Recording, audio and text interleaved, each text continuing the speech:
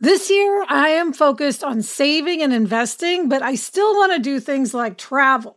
NerdWallet lets you compare top travel credit cards side by side to maximize your spending, some even offering 10 times points on your spending, which means you could end up with a free flight or maybe a better hotel room. So what could future you do with smarter financial decisions? Compare and find smarter credit cards, savings accounts, and more today at nerdwallet.com. NerdWallet, finance smarter. Reminder, credit is subject to lender approval and terms apply.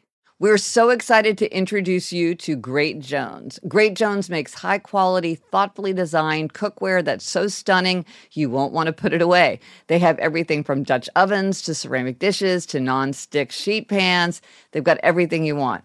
I have the Saucy, which is a terrific saucepan. It has curved sides. It has a pouring spout. It has a lid. And it looks so elegant. It's really a pleasure just to look at it on the counter, even before we're using it.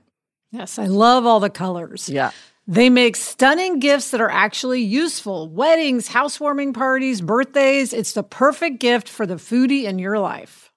So upgrade your kitchen and replace those old rusted hand-me-downs with bold, beautiful, long-lasting pieces from Great Jones. Get started today at greatjones.com and get an extra 15% off your first order with promo code HAPPIER. That's greatjones.com, promo code HAPPIER.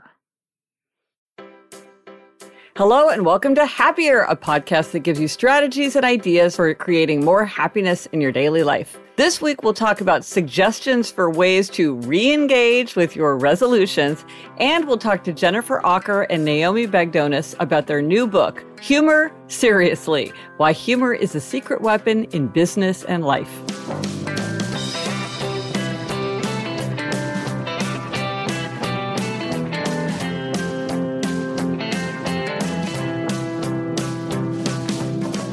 I'm Gretchen Rubin, a writer who studies happiness, good habits, and human nature. And yes, indeed, once again, I am right here in my home office in New York City. And joining me today from LA is my sister, Elizabeth Craft. And Elizabeth, your humor always cracks me up. That's me, Elizabeth Craft, a TV writer and producer living in LA. And Gretch, you are my best audience, I must say. You're an easy audience, so I appreciate you. Yeah, we're a good team. Hey, before we launch in, we want to let everybody know that our 6th anniversary episode is coming up. It's unbelievable. Elizabeth, can you believe that it has been 6 years just about? I can't. Oh my gosh. It's amazing. Little did we know when we started this. So it's coming up, and so we would love to hear from you. What are your favorite moments of all time? What are your favorite hacks? What is the try this at home that's moved the needle for you the most? It can be from this last year, or it can be from any time. Don't worry about when it happened if you can't remember exactly when we talked about it. We would just love to know whatever struck you. Yes, I love hearing what ideas like maintain, stay with people, because sometimes it's something tiny. Yes. Yeah, it's going to be so fascinating to see what people say. And this week, our Try This at Home tip is to re-engage with your resolution. Research shows that by mid-February, most people have abandoned their New Year's resolutions. This is perhaps not a surprise to most of us. But don't let this happen. And to help everyone re-engage with resolutions, we thought it'd be helpful to go over for ourselves and for everyone else the 21 strategies that we can use to strengthen our resolutions. Yeah, these are in your book, Gretch, Better Than Before. And I know that it's very helpful to me to use numerous ones all at the same time. Yes, and I think that's something, if it's a challenging habit or a really important habit, you might throw 5 or 6 strategies at it, which sounds hard, but is actually not that hard once you know all the ones you can choose from. So this is lightning round. So we will mention a couple episodes where if you want to go back, but there's a ton of stuff in my book, Better Than Before, and there's a ton of stuff on my site if you are intrigued by one and want to learn more about how you might apply it. So the first one is to use the 4 tendencies. We talk about the tendencies all the time. So again, if you don't know if you're an upholder, a questioner, an obliger, or rebel, go take the quiz at quiz.gretchenrubin.com, and you will get a little report that gives you some ideas about how to use your tendency. And then, Gretch, the strategy of distinctions, knowing yourself. Are you a marathon or a sprinter? Underbuyer, overbuyer, finisher or opener? Do you love novelty or familiarity? Yes. Knowing these things, you can tailor your approach to your own way instead of trying to cram yourself into someone else's model. The next strategy is a strategy many people use. It's probably one of the most popular, powerful strategies, the strategy of monitoring. We tend to manage what we monitor. So this is everything from, like, Elizabeth, you deciding to weigh yourself every day, to people using sleep trackers. You aim for 10,000 steps every day, using walk 20 and 20 or read 21 and 21. This is just monitoring. And what does foundation mean, Gretch? So foundation is, if your foundation is strong, it's much easier to change your habits because it's effortful to change habits. So foundation is to get enough sleep, get some exercise. Don't let yourself get too hungry or thirsty, because paradoxically, one reason people sort of eat unhealthfully is that they haven't eaten enough, and then they're so hungry they just can't help but just rip open some crinkly bag. And then also outer order. Not for everyone. Some people are clutter blind like you, Elizabeth, but for most people, outer order contributes to a feeling of control and energy and focus. So my book, Outer Order, Inner Calm, is about how to create that part of your foundation, if that's important to you. We also talk about this in episode 18. Scheduling. This is a big one. Yes. Now, you rebels out there, you do not like scheduling, so you skip this one. This is why you have to tailor it to you. But for many, many people, scheduling is very powerful. You don't exercise sometime today. You exercise first thing in the morning. Or you're like, when am I going to read my 21 and 21? Every day it might be at a different time, but I'm going to know when. And scheduling helps me follow through. And then the next one is probably my number one tool, accountability. Right. So accountability is the crucial and the necessary strategy for obligers. Obligers must have outer accountability for inner expectations, but many people benefit from accountability. This is why we do better with deadlines and teams and deliverables. Like, knowing that someone's looking over your shoulder often makes it easier. And so if you thrive on accountability, you want to look for a lot of systems to create accountability. Then there's the strategy of first steps. And this is, like, often the hardest thing to do is to start. So you want to spend a lot of time thinking about starting, because once you start, you can keep going. And then clean slate. So clean slate is not available to us at all times. When something changes, when we get a new job, we have a new relationship, we get a new puppy, we have a new commute, we join a new gym, anything that changes things, changes our environment or our ways, can give us an opportunity to change our habits, because since old habits are wiped away, it's much easier for new habits to rush in. So if you have a clean slate, you want to take advantage of it. You know, if you're starting a new job, you want your first day to be the way you want to keep going. You don't want to, like, say, oh, well, I'll stay really late for for the first month, because that will establish a routine. You want to start off, you want your clean slate to be the way you want to continue. And then lightning bolt. This is like you reading Gary Taub's book, Gretch. Absolutely. Now, lightning bolt is one of the most powerful strategies, but sadly, it is not a strategy in our control. It's like something that happens to you. You get some information, you change status, something happens, you have a new belief, and suddenly everything is easier for you. Your habits change almost effortlessly. Like you said, I read Why We Get Fat, and my eating habits changed overnight, just like effortlessly. And people are often like, I want to have the lightning bolt. How do I make myself have it? It's like, I don't know. I wish I knew. Yeah. It kind of just has to happen to you. And then abstaining. This is a big one that you use. And we actually talked about abstaining way back in episode 2 of Happier. So this is when you're facing strong temptation. Some people do better when they abstain and have none. They can have none, or they can have a lot, but they can't have a little. And then some people are moderators. Those are abstainers. Moderators do better when they have something sometimes, or they have a little bit, like 1 square of fine chocolate or a few French fries. And so it's important to know what suits you, because, like, for me, it's much easier to have no sugar, than a little sugar. But then I can be a moderator about wine, because I don't really care about wine. And so I can have half a glass of wine. I can't have half a brownie. But then moderators, they like to have, like, the 80-20 rule, or, they like moderation. And it's not that one way's right and one way's wrong. It's just that it suits different people. Yeah, which is true for all of these. It's like, what works for you? Yeah. And then there are the twin strategies of convenience and inconvenience. If you want to do something, make it more convenient. If you don't want to do something, make it inconvenient. I've heard of people who sleep in their gym clothes, so it's easier to work out. And I've heard of people who leave their remote controls, like put away in a drawer in a room very far away from their television set, because that way it's harder to watch TV. It's one of the most universal strategies. Yes. Putting my treadmill desk in my home office, for instance, was huge. Yes. Safeguards. What are safeguards?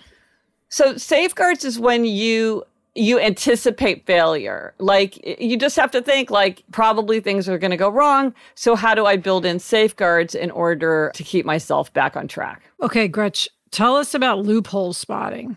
We all love loopholes. I love loopholes. They are so hilarious. There are 10 categories of loopholes.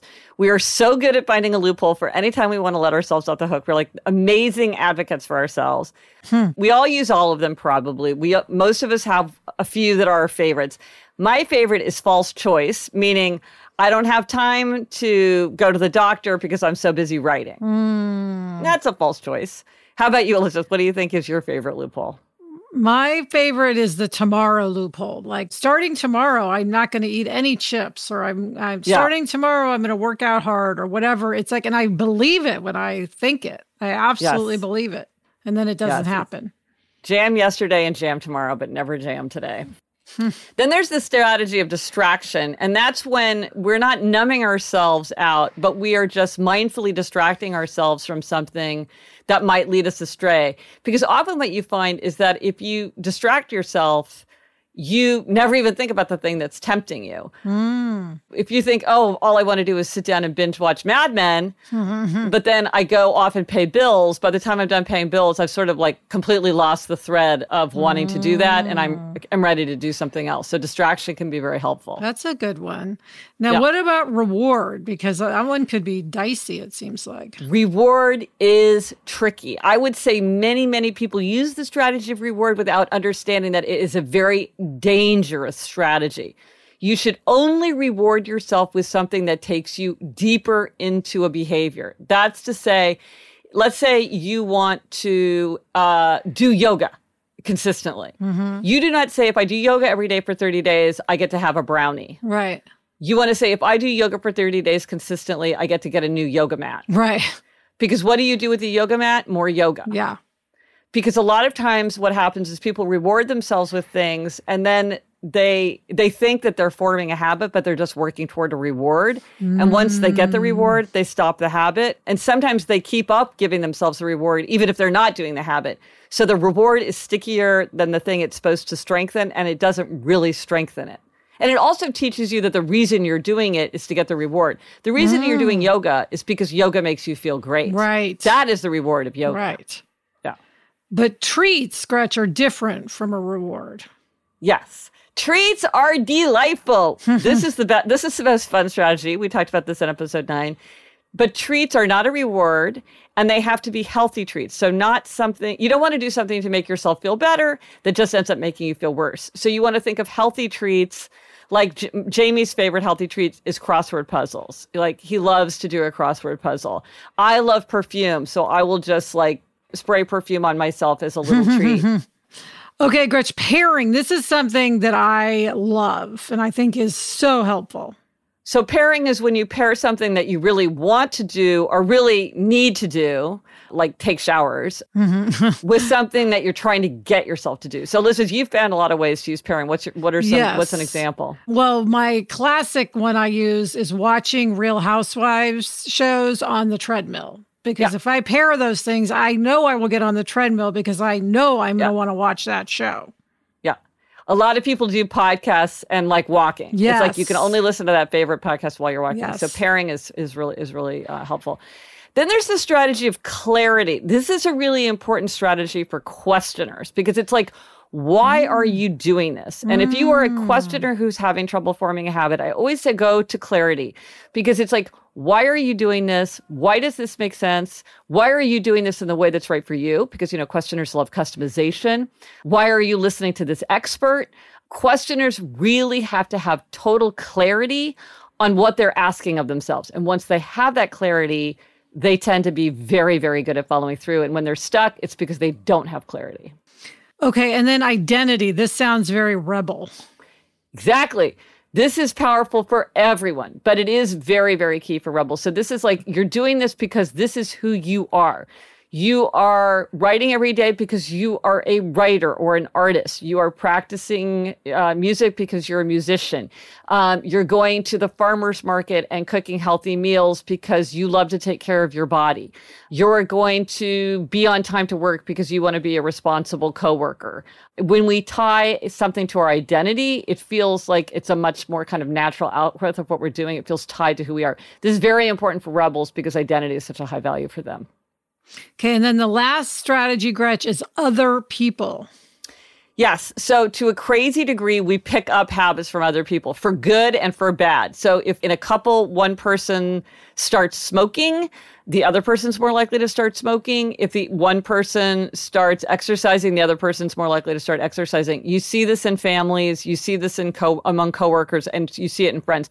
If you're in a group of friends who tend to spend very lavishly, it's going to be hard for you to maintain your frugal habits. So you want to think about that in terms of people you surround yourself with, and also think about how you might be influencing other people's habit. That can almost be a form of accountability for obligers. And this is something that is very common. So we want to be very, very aware of it. We talked about this in episode 86.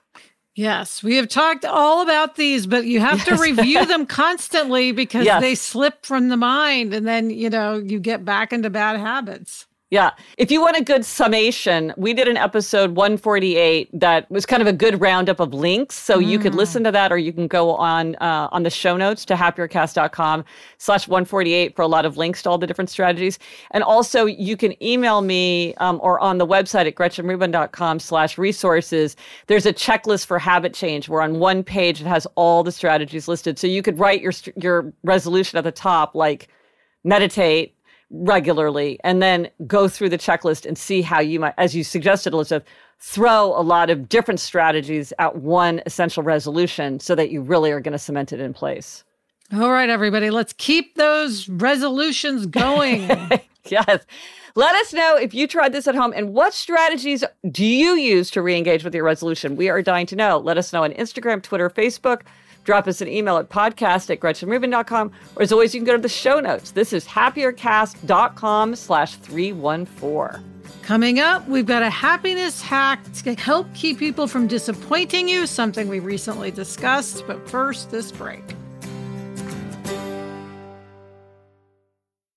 The weather's getting warmer, so it's time to say goodbye to jackets and sweaters and hello to shorts and tees. I wanted to update my wardrobe without spending a fortune, and luckily I found Quince. Elizabeth, I got the Flow Knit wide leg pant. It's very light. It's perfect for the summer. It packs very easily. I recently went on a trip with my family, and I took it with me, and they were just the thing to wear on a really hot day where I wanted to be covered up, but I wanted something that looked great and also was very comfortable. And the best part, all Quince items are priced 50 to 80% less than similar brands. By partnering directly with top factories, Quince cuts the cost of the middleman and passes the savings on to us. Get warm weather ready with Quince. Go to quince.com/Gretchen for free shipping on your order and 365-day returns. That's QUINCE.com/Gretchen to get free shipping and 365-day returns. Quince.com/Gretchen. When you're hiring for your small business, you want to find quality professionals that are right for the role. That's why you have to check out LinkedIn Jobs. LinkedIn Jobs has the tools to help find the right professionals for your team faster and free. And, Elizabeth, I now work with a team, and hiring the right people is so important. It's maybe the most important thing. And LinkedIn makes the process of identifying and hiring people easy and intuitive. I know that when I've been hiring for my team, it's hard to find quality candidates to interview. And LinkedIn isn't just a job board. LinkedIn helps you hire professionals you can't find anywhere else, even those who aren't actively searching for a new job but might be open to the perfect role. In a given month, over 70% of LinkedIn users don't visit other leading job sites. So if you're not looking on LinkedIn, you're looking in the wrong place. On LinkedIn, 86% of small businesses get a qualified candidate within 24 hours. Hire professionals like a professional on LinkedIn. Post your job for free at linkedin.com/Gretchen. That's linkedin.com/Gretchen to post your job for free. Terms and conditions apply. And now, Elizabeth, a happiness hack. Yeah, Gretch, this comes from Nicole. She was writing with a hack in response to our recent discussion about help people not disappoint you. She said, I'm a gifter. I love giving someone a gift they wanted but didn't ask for. Example, taking mental notes from a random conversation about something a friend mentioned she likes.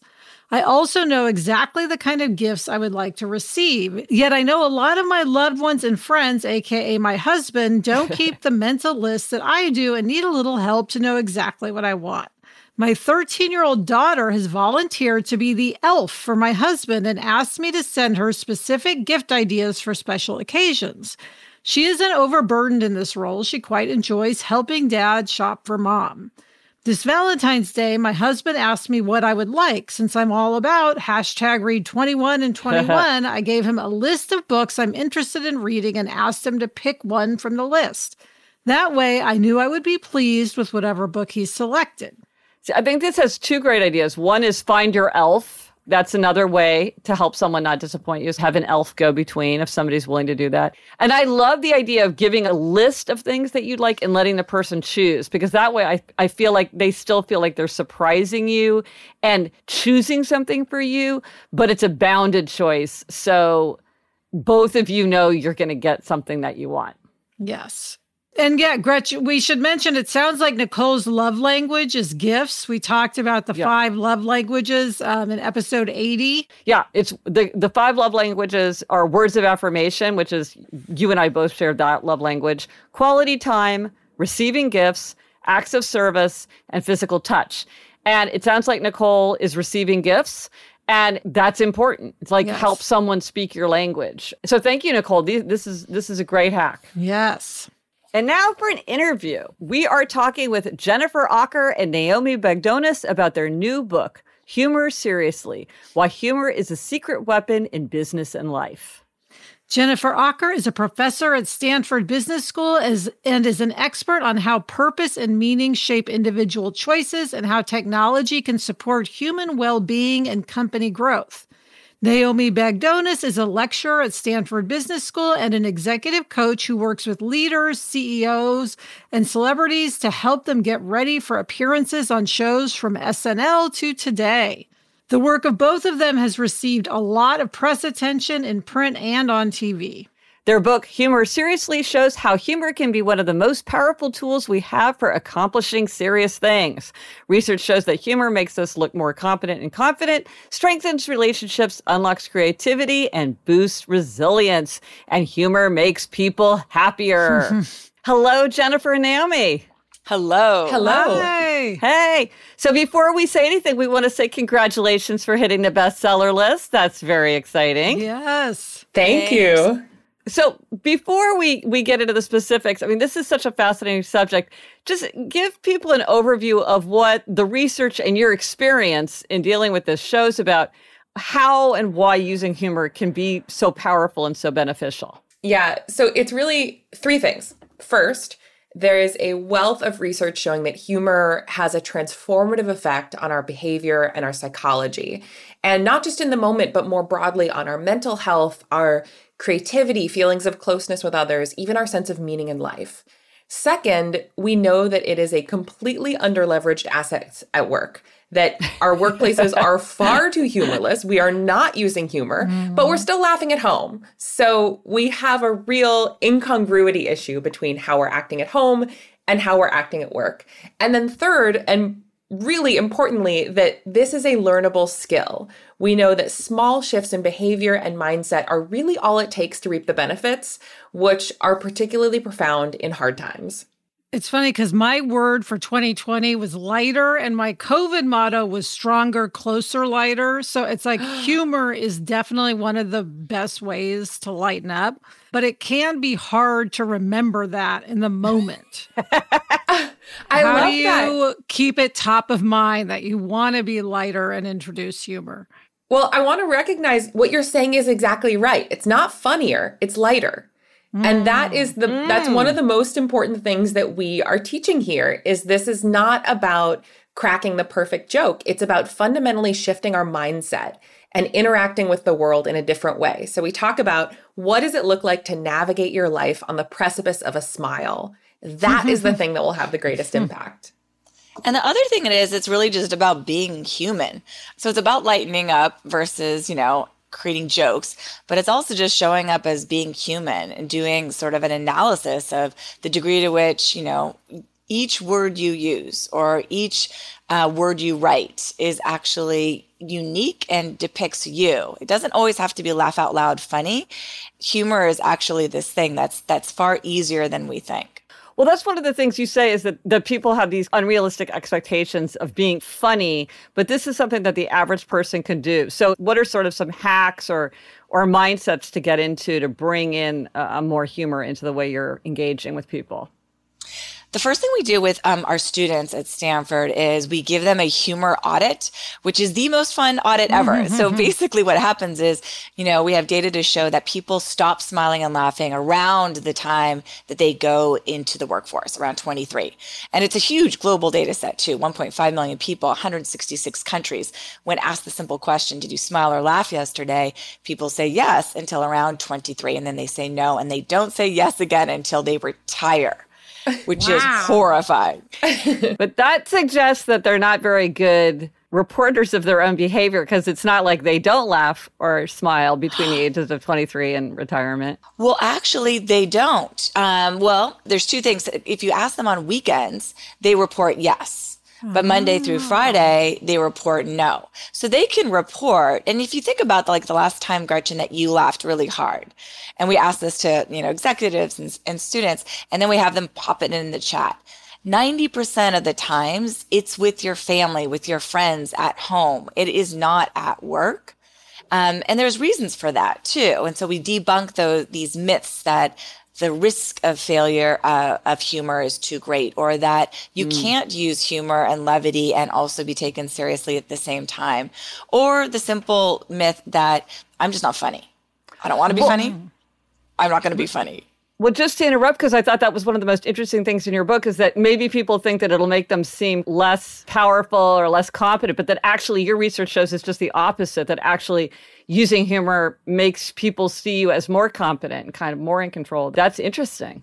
It's exactly right. So we call this the serious business myth. And Jennifer mentioned we have these 4 myths that we work really hard to debunk. And so this is the idea that you have to be serious all the time in order to be taken seriously. And as you said, Gretchen, it's our academic research and our anecdotal evidence shows that this just isn't the case. And that especially for leaders, humor is an incredibly powerful way to come off as more authentic and more human, which of course more employees are yearning for in their leaders. So a quick barrage of stats here. So we know that individuals, leaders who have a sense of humor, and this is not my leader is funny, it's my leader has a sense of humor, are viewed as 27% more motivating and admired by their employees. Their employees are 15% more engaged. In creativity challenges, their teams are more than twice as likely to solve a creativity challenge than those whose leaders don't have a sense of humor, where there isn't joy and laughter in the workplace. And we even know that these individuals are more effective in negotiations. So in one of our favorite studies, researchers had participants negotiate over the purchase price of a piece of art. So I want you to imagine you're walking into a room, you're buying a piece of art, and what you don't know is that the person on the other side of the table is a research assistant following a pretty close script, right? So, all right, so you're negotiating, you think you're doing a great job. Now, researchers had 2 conditions with the exact same script with one really small difference. So in condition 1, the script ended with, my final offer is X. And in condition 2, the script ended with, my final offer is X, and I'll throw in my pet frog with a smile. Now, this is clearly not viral hilarity. This is not going to make anyone, break into tears laughing. It's just a little bit of levity. Now, what is remarkable in this study is that the individuals in the pet frog condition were willing to pay an 18% higher purchase price for that piece of art just because of this objectively lame dad joke. And what's more, the individuals also reported that they felt less stressed in that negotiation and that they enjoyed the task more. And so just as you said, we think of humor as sort of this fun, frivolous thing that's a nice to have. But in fact, more and more we're finding that individuals at work, and especially leaders, can't afford to be humorless. Alyssa, this seems so relevant to you, like being you and Sarah being the showrunner of this whole team coming together around Fantasy Island. Like, this is perfect timing for you to be thinking about this. Yes, I was just going to say, I'm running a television show, reboot of Fantasy Island for Fox. Love it. Yes, Can't wait. Very, very excited. But yeah, I mean, humor is so important. And I try to maintain humor even when things get very stressful. One thing I found, which I'm curious what you think about this, is that one of the best things to do is sort of make yourself the butt of the joke. Sort of you take on, I don't know, kind of a humorous role. And it makes people feel, again, like you're relating to them. So what's interesting, Liz, is that self-deprecation is a really powerful tool, especially when you're high status. But what we find is when individuals are lower levels of status, self-deprecation can have a boomerang effect and can actually harm you. And one of the things that's most interesting to think about, okay, when do I use self-deprecation and when do I not, is to answer simple questions, not just, what status do you have in the room, but also what goals do you have? To what degree is creating a feeling of inclusivity and value actually really important in this moment in time, in which case self-deprecation can be very impactful, versus is there another type of goal, like you're negotiating with a pet frog? So, Jennifer, what's a good example of self-deprecation? Like the frog example, that's a good example. What's like a skillful way that a leader might use self-deprecation to create that feeling of inclusivity and welcoming? Well, one of our favorite examples is actually by a co-CEO of Merit America, Connor DiMignamin, who actually teaches our class with us. And in a recent all-hands meeting on Zoom I think it was November, it was a really dark time. It was a time where we're dealing with political strife, systemic racism. How do we deal with mental well-being issues that were conjured up, cultivated with remote work. And what he did when he was addressing his team is at the end of his speech, he pretended to he left his screen share on. And so he went off to do something else, and his other co-CEO took over. And so everyone's like, does Connor know that he left his screen share on? And so he goes to Google and types in things inspirational leaders say in hard times. And so everyone sort of lost it. And he came back to the meeting. Is like, I just want to say that I am with you, and I am concerned, and I'm with you, and we're all one. And everyone, again, is just laughing. And he doubled down on this self-deprecating joke, but it revealed this vulnerability. It revealed that he didn't take himself so seriously, and it did enormous things for the entire team. Did everybody know he was joking? Funny. Did everybody get it? Ultimately, yes. Oh. But what's interesting about that is that, he has this incredible humor style, which we call magnet. Magnets tend to be very sort of affiliative, and they bring people together. They make people feel inclusive. But that's very different style than a sniper, and they're edgy and they're dry and they're nuanced. They're the masters of the underrated sort of underhand dig. And then there's stand-ups. Stand-ups are boisterous and bold. They are not afraid to cross a line to get a laugh. And then there's the sweetheart, and they're earnest and honest. And they also uplift and tilt maybe toward self-deprecation. But what you see, especially with sweethearts and also magnets, oftentimes they can over-index on self-deprecation because one of their goals is to lift others. Whereas a risk associated with being a sniper or a stand-up is you might say something to offend or alienate others, because oftentimes they tease as a way of, creating intimacy. So if I tease you, it means I like you.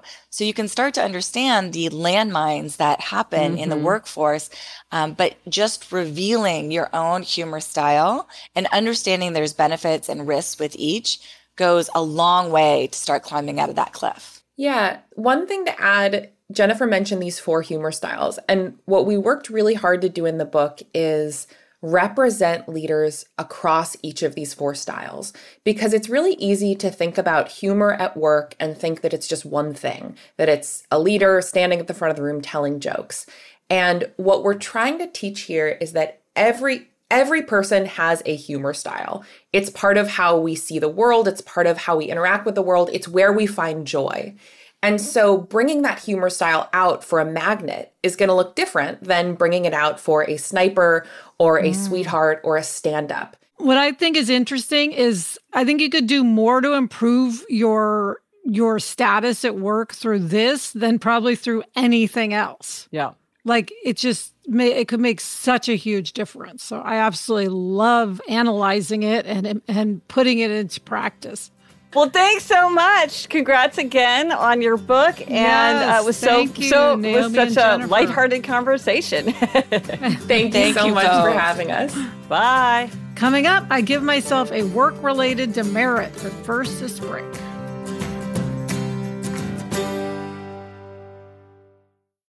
If you've ever been in the market for a new home, you know home shopping can be a lot.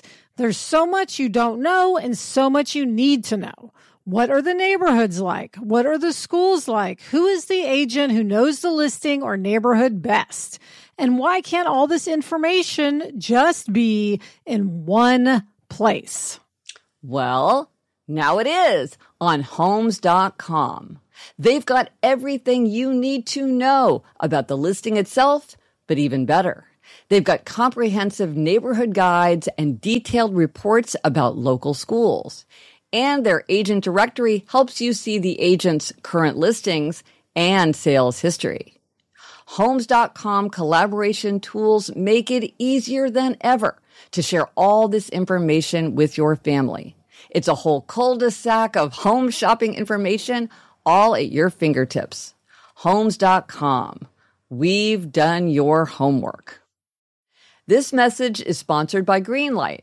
As your kids get older, some things about parenting get easier.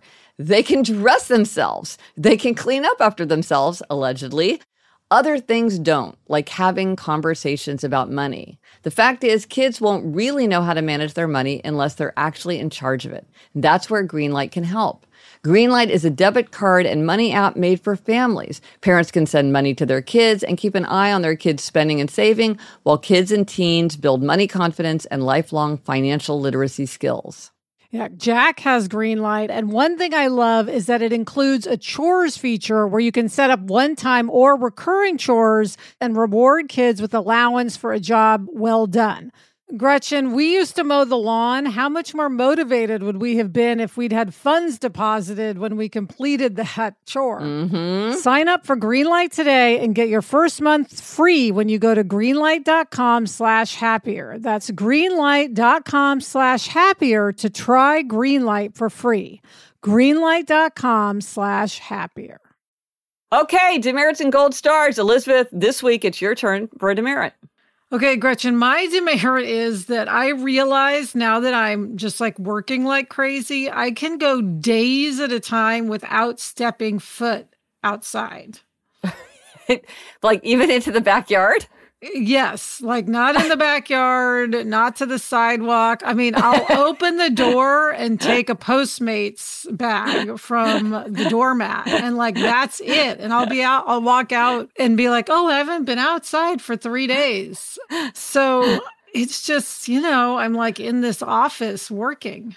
I mean, do you think you could just give yourself some kind of prompt so you at least go should. outside for like a couple times a day and just like get the light in your eyes? I mean, it will help. I mean, the research shows it's immune function, it's focus, it's alertness, it's circadian rhythm. It'll help you sleep. I was thinking that. No, I was thinking, gosh, we did this whole episode about sunlight and the importance of sunlight, and I'm getting 0. So anyway, I'm hoping by stating here that I haven't gone outside, I will now start going outside. Well, one thing is you love your morning cup of coffee. Maybe you could go outside for 10 minutes and just have a second cup of coffee, because that morning light is the best kind of light. Interesting. That would be giving up CNN. So I don't know about that. But you could have one cup of coffee with CNN and a second cup of coffee outside. Okay, I'll ponder that.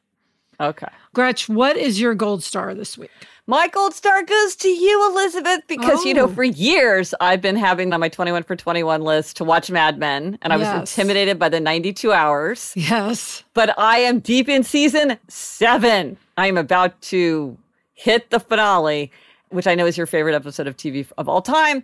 And I love it so much that I have persuaded you that we must do a bonus episode so we can talk about it.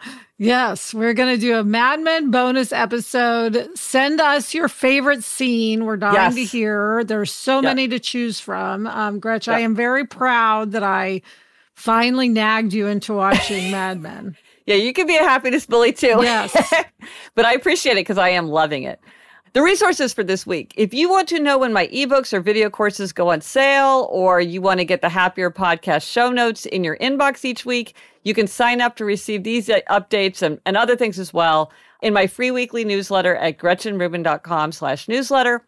Also, if you're like me, as February comes to a close, you start thinking about spring cleaning season. And if you take satisfaction in spring cleaning, you may want to get a head start by joining my Outer Order Inner Calm 30-day SMS challenge. You get daily text messages with an audio message from me that gives you a simple challenge to create more outer order. You can go to GretchenRubin.com/courses, or I will put a link in the show notes to learn more and to join. And finally, what we're reading. I am reading Deacon King Kong by James McBride. Gretch, what are you reading? I just finished Disha Philia's short story collection, The Secret Lives of Church Ladies. That's such a great title. I must read it. Yes, great book. And that is it for this episode of Happier. Remember to try this at home. Re-engage with your resolutions. Let us know if you tried it and what strategies did you use of the 21 strategies? What worked for you? We want to know. Thank you to our terrific guests, Jennifer Acker and Naomi Bagdonis. Check out their new book, Humor Seriously. Thanks to our executive producer, Chuck Reed, and everyone at Cadence 13. Get in touch. Gretchen's on Twitter at Gretchen Rubin, and I'm at Elizabeth Kraft. And if you like the show, please be sure to tell a friend. And here's the thing. If you are listening on a device, at the bottom of your screen, you will see some way to click through to send an email or text to someone with a link to this episode. If you know someone who enjoyed this discussion or enjoyed the podcast, please send them the link. Word of mouth is how people hear about us. That is an easy way to do it. But of course, do not do this if you are driving. Until next week, I'm Elizabeth Kraft. And I'm Gretchen Rubin. Thanks for joining us. Onward and upward.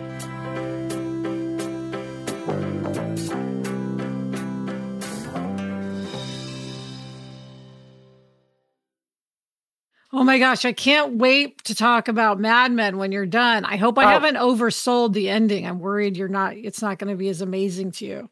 Oh my gosh, I am loving it. All I want to do is talk about Mad Men all the time. So we will talk about it.